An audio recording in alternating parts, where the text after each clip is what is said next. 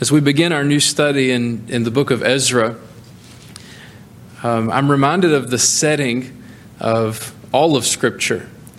All of Scripture finds its context, finds its beginning in the narrative that we're familiar with from Genesis chapter 1, 2, and 3, how that God made the world and everything in it, and everything He made was good. But He gave this warning to Adam and Eve in the garden. He said, you may eat of every tree and every fruit that's in the garden and enjoy it. You may have it for food, except for this one tree. He said, if you eat of the tree of the knowledge of good and evil, that tree that's in the midst of the garden, here's the warning, you shall surely die. That was a promise, a warning. They could have gone on and enjoyed all of God's blessings in the land that He had given them, eaten of all the other fruits, and never once walked the direction of that tree, and they would have been happy in their relationship with God and the land.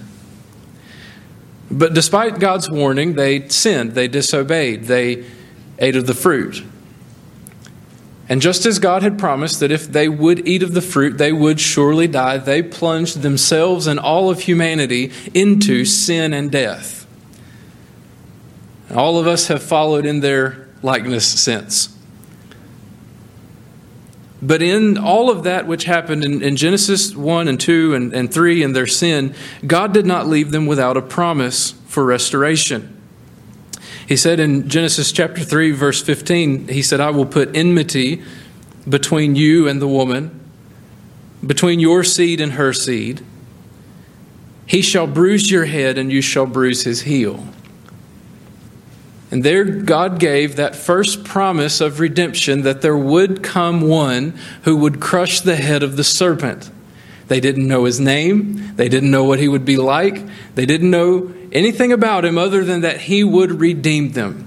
He would crush the head of the serpent who had deceived them. And so the setting of Scripture in Genesis 1, 2, and 3 is sort of typified or seen again in another light in the book of Ezra. The setting of Ezra is very similar. You see, when Israel was delivered from Egypt in the Exodus, and they went through the wilderness for those 40 years and were finally brought into their land, God had made a covenant with His people. He said, if you obey me, keep my commandments, you will be a special people to me. You will be my people, and I will be your God. And Israel had that choice to make, that they could obey the law of God. Because God gave a warning also. He said, if you don't obey, if you turn to idols, I will take you out of your land. I will carry you off and scatter you. Your land will be destroyed. And they could have walked with God. They could have obeyed. They could have continued in faithfulness and enjoyed the land, enjoyed the blessings and the promises of God that He had given them. And even when they did begin to turn to idols and when they did sin and break His law, He didn't destroy them right away. He sent prophets to warn them. And the prophets came and they said, this is not what you're supposed to be doing. This is sin. And if you continue in your sin, God will cast you out of your land. You will be taken off into the land of your enemies. And with every chance to repent, they just blew off the message of the prophets, and God kept His promise. They were carried off by the Assyrians first, the northern tribes. And then, centuries later, Jerusalem, Judah, the southern tribes, were carried off into Babylon. You'll remember that from our study of Daniel. He was included in that time. In Jeremiah 29, everybody knows at least one verse out of that chapter, right? Jeremiah 29. I thought I marked it, but apparently I didn't. I'm going to read a passage for you there. In Jeremiah 29, verse 10, God gives a promise. Thus says the Lord, after 70 years are completed at Babylon, I will visit you and perform my good word toward you and cause you to return to this place. Verse 11, which you all know, for I know the thoughts that I think towards you, says the Lord, thoughts of peace and not of evil, to give you a future and a hope. Then you will call upon me and go and pray to me, and I will listen to you. You will seek me and find me when you search for me with all your heart. I will be found by you, says the Lord, and I will bring you back from your captivity. I will gather you from all the nations and from all the places where I have driven you, says the Lord, and I will bring you to the place from which I cause you to be carried away captive. So they had disobeyed. They faced the judgment of God. They were carried off into Babylon, but God had left them a promise of redemption, that after 70 years they would come back to their land. And if you piece together the stories and the prophets and all the scriptures of the Old Testament, you'll find that 60-some years later, after they've been in Babylon, Babylon falls. Daniel comes into the room and says, listen, you're drinking from the articles from the temple of God. You've blasphemed God. You don't care about him. And this very night, O king, your kingdom's going to be taken from you. And it was that night that Persia came in and took over Babylon. So then that's where Ezra finds himself, or the book of Ezra begins. Verse 1 says, now in the first year of Cyrus, the king of Persia, that the word of the Lord by the mouth of Jeremiah might be fulfilled, the Lord stirred up the spirit of Cyrus, king of Persia, so that he made a proclamation throughout all his kingdom and also put it in writing, saying, verse 2, thus says Cyrus, king of Persia, all the kingdoms of the earth, the Lord, the God of heaven, has given me. And he has commanded me to build him a house at Jerusalem, which is in Judah, who is among you of all his people. May his God be with him. And let him go up to Jerusalem, which is in Judah, and build the house of the Lord, God of Israel. He is God, which is in Jerusalem. And whoever is left in any place where he dwells, let the men of his place help him with silver and gold, with goods and livestock, besides the freewill offerings for the house of God, which is in Jerusalem. And so here we find that God, after these 70 years of Israel being in Babylon, being in captivity, comes to fulfill his promise to bring his people back into their land. Now, how did he do that? I note 3 ways here in the passage. The first is this: he stirred up the king. He stirred up the king. And you notice in this passage that God is the one who took the initiative. God is the one who began the process of bringing the people back to their homeland. And you think about who it is that's living in Babylon at this time. It's not the same people who were carried off, at least for the most part. If it's been 70 years, most of those are dead and gone. And the people who are now dwelling in Babylon are the children and the grandchildren of those who were first taken. And so maybe some of them had remembered the promises of God. Maybe some of them had kept track of a calendar. They knew that God would fulfill his word sometime soon. But God was the one who had reached down and stirred the heart of the king. It wasn't the Jews. They were in no position to help themselves. They were in no position to leave Babylon and take their land back on their own. They were powerless. They were helpless. They were under the authority of this new empire, not Babylon now, but Persia. And they had no way that they could ever make it back on their own. They couldn't take the initiative. Cyrus didn't even take the initiative. Cyrus was a pagan, ungodly king if there ever was one. And you might be tempted to think from the things that he wrote in this decree that he turned and followed the Lord. But you read about the life of Cyrus, he did this for lots of gods. He thought that if he just gave every god their own city back or gave them their own town back, maybe they would be nice to him and make things go well for him. So he tried to speak well of everyone's gods. Cyrus just didn't think it up on his own to send the Jews back. The scripture tells us that the Lord stirred up the spirit of Cyrus, king of Persia. But God did this so that his word would be fulfilled. Did you catch that phrase before that in verse 1? In the first year of Cyrus, king of Persia, that the word of the Lord by the mouth of Jeremiah might be fulfilled. What word by Jeremiah? Well, that after 70 years they would be returned to their land. The Lord stirred up the spirit of Cyrus, king of Persia. God is committed to keeping his word. He will act, he will move heaven and earth, he will move the greatest empire and the greatest king on the planet to make sure that his word is fulfilled. God will keep his promises. Notice the king's decree. Verse 2, he acknowledges the sovereignty of God. He says, Cyrus the king of Persia, all the kingdoms of the earth the Lord God of heaven has given me. So at least to some degree, he recognized, because of this revelation of God to him, that the power that he has comes from God alone. We know that that's true from the Word of God. No king, no sovereign has any power at all without the authority of God. When Jesus was before Pilate, Pilate says, aren't you going to speak to me? Aren't you going to answer me? Defend yourself? Don't you know that I have the power to kill you, or I have the power to release you? And Jesus spoke up then and he said, you would have no authority if it hadn't been given to you by my Father. There is no king, there is no ruler who has authority apart from God. And at least to some degree, Cyrus acknowledges that. He says he received the Lord's command. He said, all the kingdoms of the earth, the Lord God of heaven has given me and has commanded me to build him a house at Jerusalem, which is in Judah. Now, you might wonder how God did that. How did God command Cyrus to do this? There's a passage, a prophecy that Isaiah gives in Isaiah 44 that was written at least 150 years before Cyrus was ever even on the scene. Listen, Isaiah says this, Isaiah 44:28, who says of Cyrus, he's speaking of the Lord who says of Cyrus, calls him by name.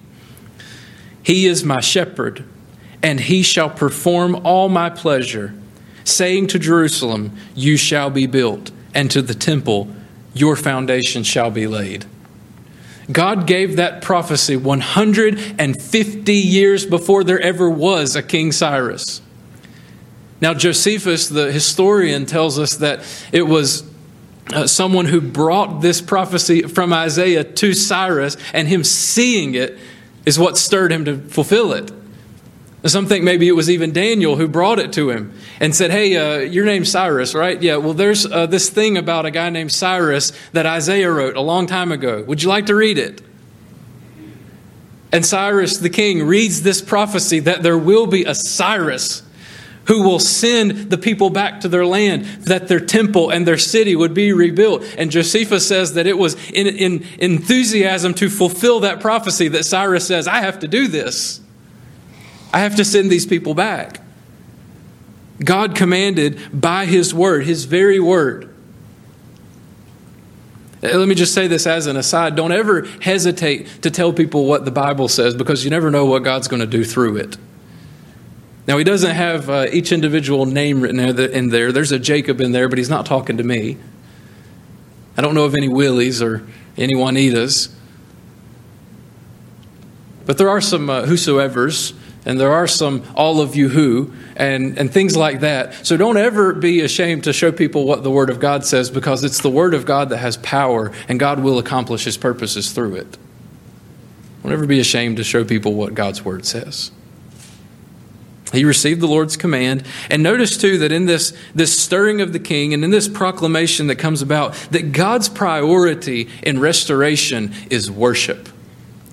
God's priority is worship. Look at the second half of verse 2. He says, and he has commanded me to build him a house, a temple at Jerusalem, which is in Judah.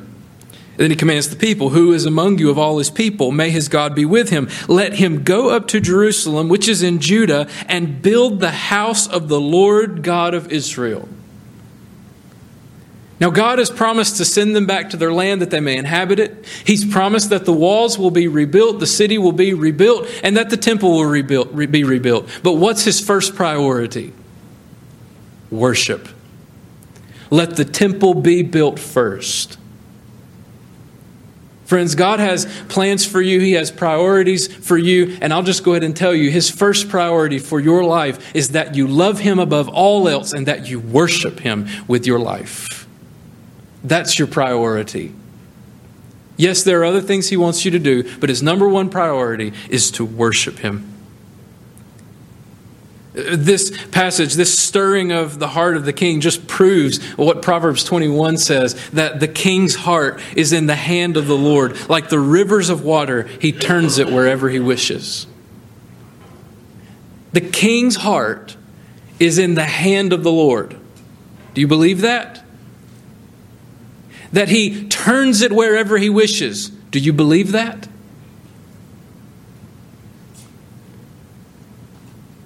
You know, when it comes to how we respond to our society and to our government, you should fulfill your duties. I fully believe that. You should vote. If you want to protest, protest. Don't be a jerk. Don't hurt anybody. Fulfill your duties as a citizen of your nation. That's fine. But you know what you ought to do first? Pray. Why? Because ultimately, God is the only sovereign. God is the one who can turn the hearts of kings and queens and prime ministers and presidents and governors. It is God who has that authority. Do your duty, but make it your priority to pray and to seek God and trust Him because He is the only sovereign. Friends, as the church, we are to keep to God's business. We're to do what God has commanded. We are to prioritize worship regardless of the political environment. Whether it's the way we think it ought to go or if it's going down the tubes. Whatever's going on, our priorities are still the same. Jesus has promised, I will build my church, and the gates of hell will not prevail against it. What's going on in the world around you will not change the fact that God has made that promise, that the king's heart is in His hand, and He will accomplish His purposes. So I ask you again, do you believe that? Does the way you live, do your priorities reflect that? So how does God keep His promises here to Israel? Well, first He stirred up the king, but second, He provided all they needed. He provided all they needed. He stirred not just the heart of the king, but He stirred the leaders and the people to act. Verse 5, He says, Then the heads of the fathers' houses of Judah and Benjamin and the priests and the Levites, with all whose spirits God had moved, arose to go up and build the house of the Lord, which is in Jerusalem. God's initiative wasn't just needed to move the heart of the king, but it took God's initiative to move the Jews, to move God's own people. You think after 70 years, they've established homes, they have businesses, they have livelihoods, they have friends. Most of them weren't interested in just packing up and going back to a city of rubble to start over. But God stirred the hearts of some to get up and to go. He gave them the spoils of Babylon. Look in verse 6. He says, All those who were around them encouraged them with the articles of silver and gold, with goods and livestock and with precious things, besides all that was willingly offered. You know, God did the same thing when He brought Israel out of Egypt. You remember? Exodus 12 says, Now the children of Israel had done according to the word of Moses, and they asked from the Egyptians articles of silver, articles of gold, and clothing. And the Lord had given them favor in the sight of the Egyptians, so that they granted their requests. Thus they plundered the Egyptians. And so He does the same thing here for the Jews in Babylon. God moves in such a way that they're getting silver, they're getting gold, they're getting clothes. Everything they need for their journey, everything they need for their work is being provided for them by their captors. Only God can do that. He also returned the articles from the temple. Remember, Nebuchadnezzar had taken the vessels from the temple of God and had put them in the temple of his own gods. And here in verse 7, King Cyrus also brought out the articles of the house of the Lord, which Nebuchadnezzar had taken from Jerusalem and put in the temple of his gods. And Cyrus, king of Persia, brought them out by the hand of Mithridath the treasurer and counted them out to Sheshbazzar, the prince of Judah. And you go on and read and see how much it is, how many plates and knives and bowls and silver and gold, if you're interested in all that stuff. What motivation would Cyrus have to go into the temple of his own gods and to take the articles from that and give it back to the Jews so they could take it to Jerusalem? Humanly speaking, he had no motivation to do that. This is the work of God. That's God providing everything that Israel would need to do the work that God wanted them to do. The Lord said of his temple vessels back in Jeremiah 27, he said, they shall be carried to Babylon. There they shall be until the day that I visit them, says the Lord. Then I will bring them up and restore them to this place. That's just another promise that God has fulfilled in bringing Israel back. God will provide everything his people need to live for him and to obey him. So how are you doing with trusting him in that? God will provide everything his people need to live for him and obey him. God says, get up and go back to Jerusalem. Oh, by the way, I'm giving you gold and silver and clothes from the Babylonians. God says, rebuild the temple. Oh, by the way, you're going to need these articles that's in the temples of Nebuchadnezzar. And God supplies them all. I mean, for a lot of families, these days are kind of tough economically. Everything's expensive. You know, the popular thing to talk about this week is eggs, right? It'll be something else next week. So whether it's eggs or gas or whatever you need, listen, you be faithful. You focus on leading your home to love the Lord and to be obedient to him. And Matthew 6 says that if you seek first the kingdom of God and his righteousness, all these other things will be added to you. God will take care of what you need. Now, what you think you need might not be what you actually need, but God will make sure that you have everything you need. Not just for families as a whole, but even children and teenagers, whether you have some felt needs of something, it's not always a purchase, something you feel like you have to have, or maybe it's an emotional or relational need. You feel like you have to have the approval of other people around you, or you have to have the things that they have. Listen, your focus, your priority is not to worry about getting the things that you don't have. Your focus is on seeking God and being obedient to him. You spend time reading your Bible. You spend time praying. You spend time obeying your parents and honoring the Lord at home. And guess what? He will meet your needs. Again, it may not be the things you think you need, but God will give you everything that you need. So he stirred up the heart of the king. He provided all they needed. And then third, he returned them to their land. Many of those who returned are recorded. Not everyone is listed here, but many are. Chapter 2, verse 1 says, now these are the people of the province who came back from the captivity of those who had been carried away, whom Nebuchadnezzar, the king of Babylon, had carried away to Babylon, and who returned to Jerusalem and Judah, everyone to his own city. And then in verse 2, he begins listing name after name after name after name for the rest of the chapter. Now, when you're in your Bible reading plan, you hate it when you come to passages like this. What's my chapter today? Oh, Ezra 2. Lovely. And you work your way through out of a sense of duty, or maybe you don't. And you wonder, what's the point? Well, for one, it reminds me that this isn't just a story. See, these names don't really make a lot of difference to us. They don't mean a lot to us, but it would if it was your name. It meant something to these people because they were real people.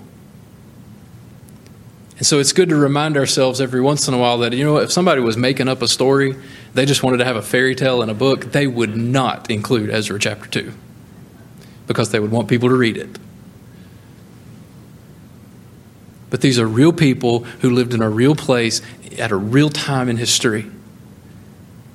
And these promises that God fulfilled, he fulfilled them for real.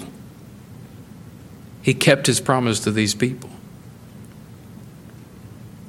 It also reminds us that God knows those who are his by their own name.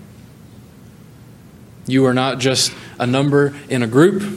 God doesn't just say, I love my church, whoever all is included in that. But he says, no, I love Janet, I love Ray, I love Trixie.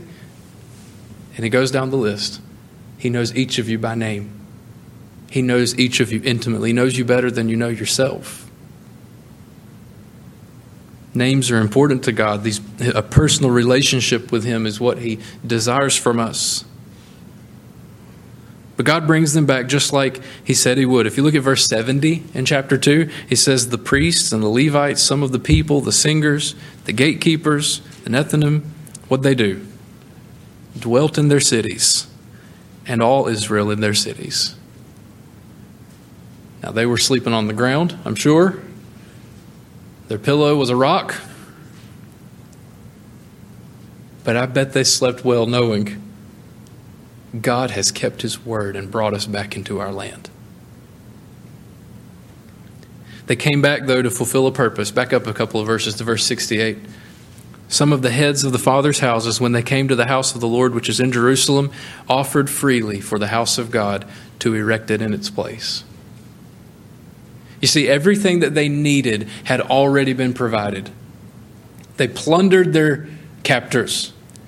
Their articles from the temple have been restored to them. They're back in their land. God has kept his word.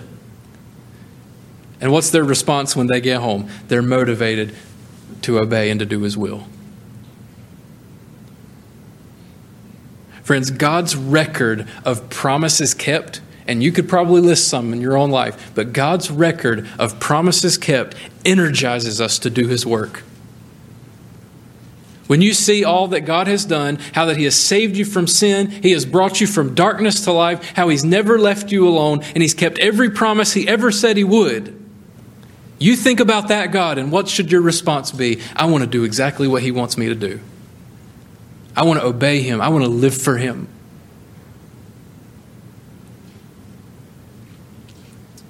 God's record of promises kept energizes us to do his work. See, in Genesis, we saw the parallel, how that God gave his warning, but then Adam sinned. Then God judged, but he promised redemption. Just as we see God fulfilled his promises in Ezra, he fulfilled that promise from Genesis 3. That promise to send one to crush the head of the serpent was fulfilled in the one we know as our Lord and Savior, Jesus Christ, who came to this world and he lived his sinless life because you couldn't. And he died on the cross and took your punishment so that you wouldn't have to. And he was buried and he was raised from the dead to prove that he had done exactly what he said he would do and that he was exactly who he said he was. To prove that he had kept his promise, he rose from the dead. We who were exiles, we who were slaves to our sin are now set free. We've been released from bondage. God has promised to meet our needs, and he over and over and over again proves himself faithful.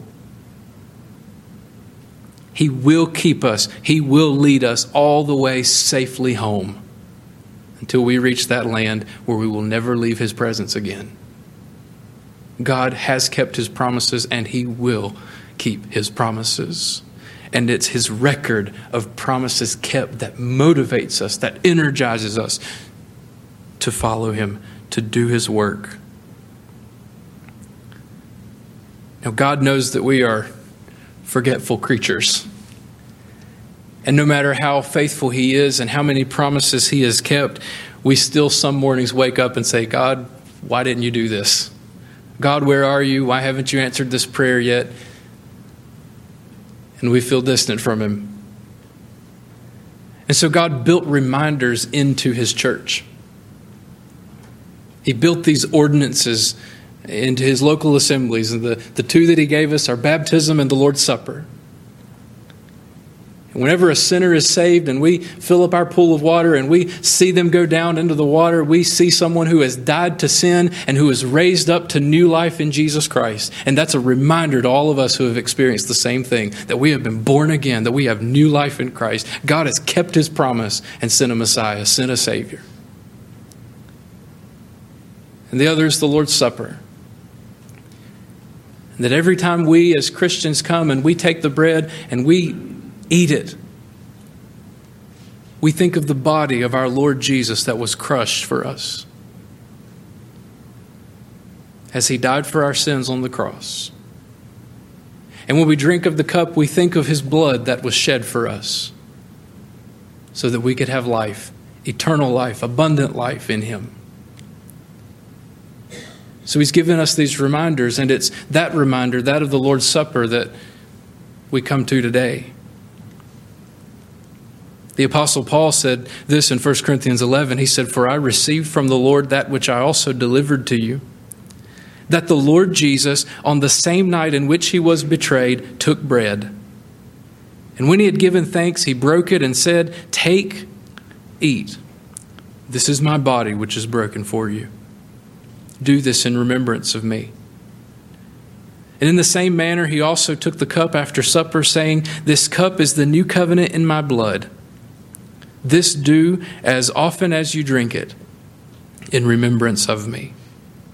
For as often as you eat this bread and drink this cup, you proclaim the Lord's death till he comes.' Then he gives a warning. He says, 'Therefore, whoever eats this bread or drinks this cup of the Lord in an unworthy manner will be guilty of the body and blood of the Lord. Let a man examine himself, and so let him eat of the bread and drink of the cup. For he who eats and drinks in an unworthy manner eats and drinks judgment to himself, not discerning the Lord's body.'" And he says to those in Corinth, he said, "For this reason many are weak and sick among you, and many sleep. For if we would judge ourselves, we would not be judged." So the deacons are going to come and distribute these elements to you in just a moment. But before they do, we need to spend time in prayer. Because if you have any known sin in your life, something in your life you have not confessed to God and repented, do not take this bread and cup. Because you eat and drink judgment on yourself if you do.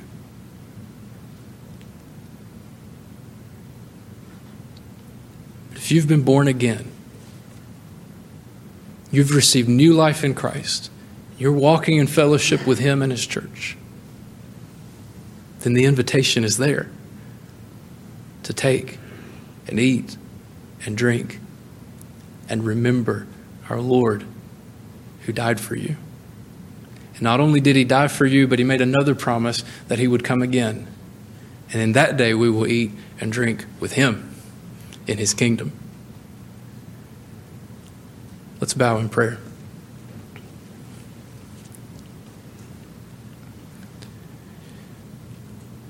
Our Father in heaven, we praise you that you are our promise-keeping God. That you have given us your word, and every word is true. Just as you kept your promise that you made in Genesis 3. You sent a Savior. Just as you made all your promises to Israel and you kept them. And just as many of us in this room have seen you proven yourself true in the promises you've made to us. Lord, we know that one day you will come again.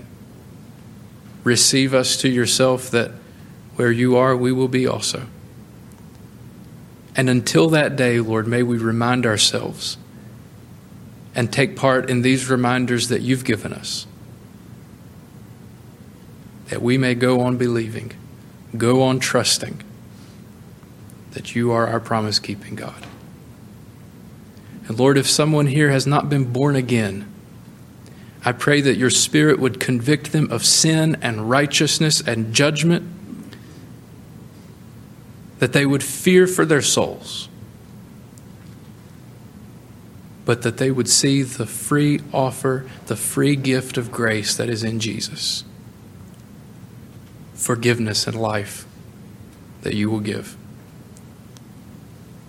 Now, Lord, be honored in this time together. Lord, if anyone here has sin in their life, bring it to their attention even now, that they may confess and repent before they take of this bread and cup. I pray in Jesus' name. Amen.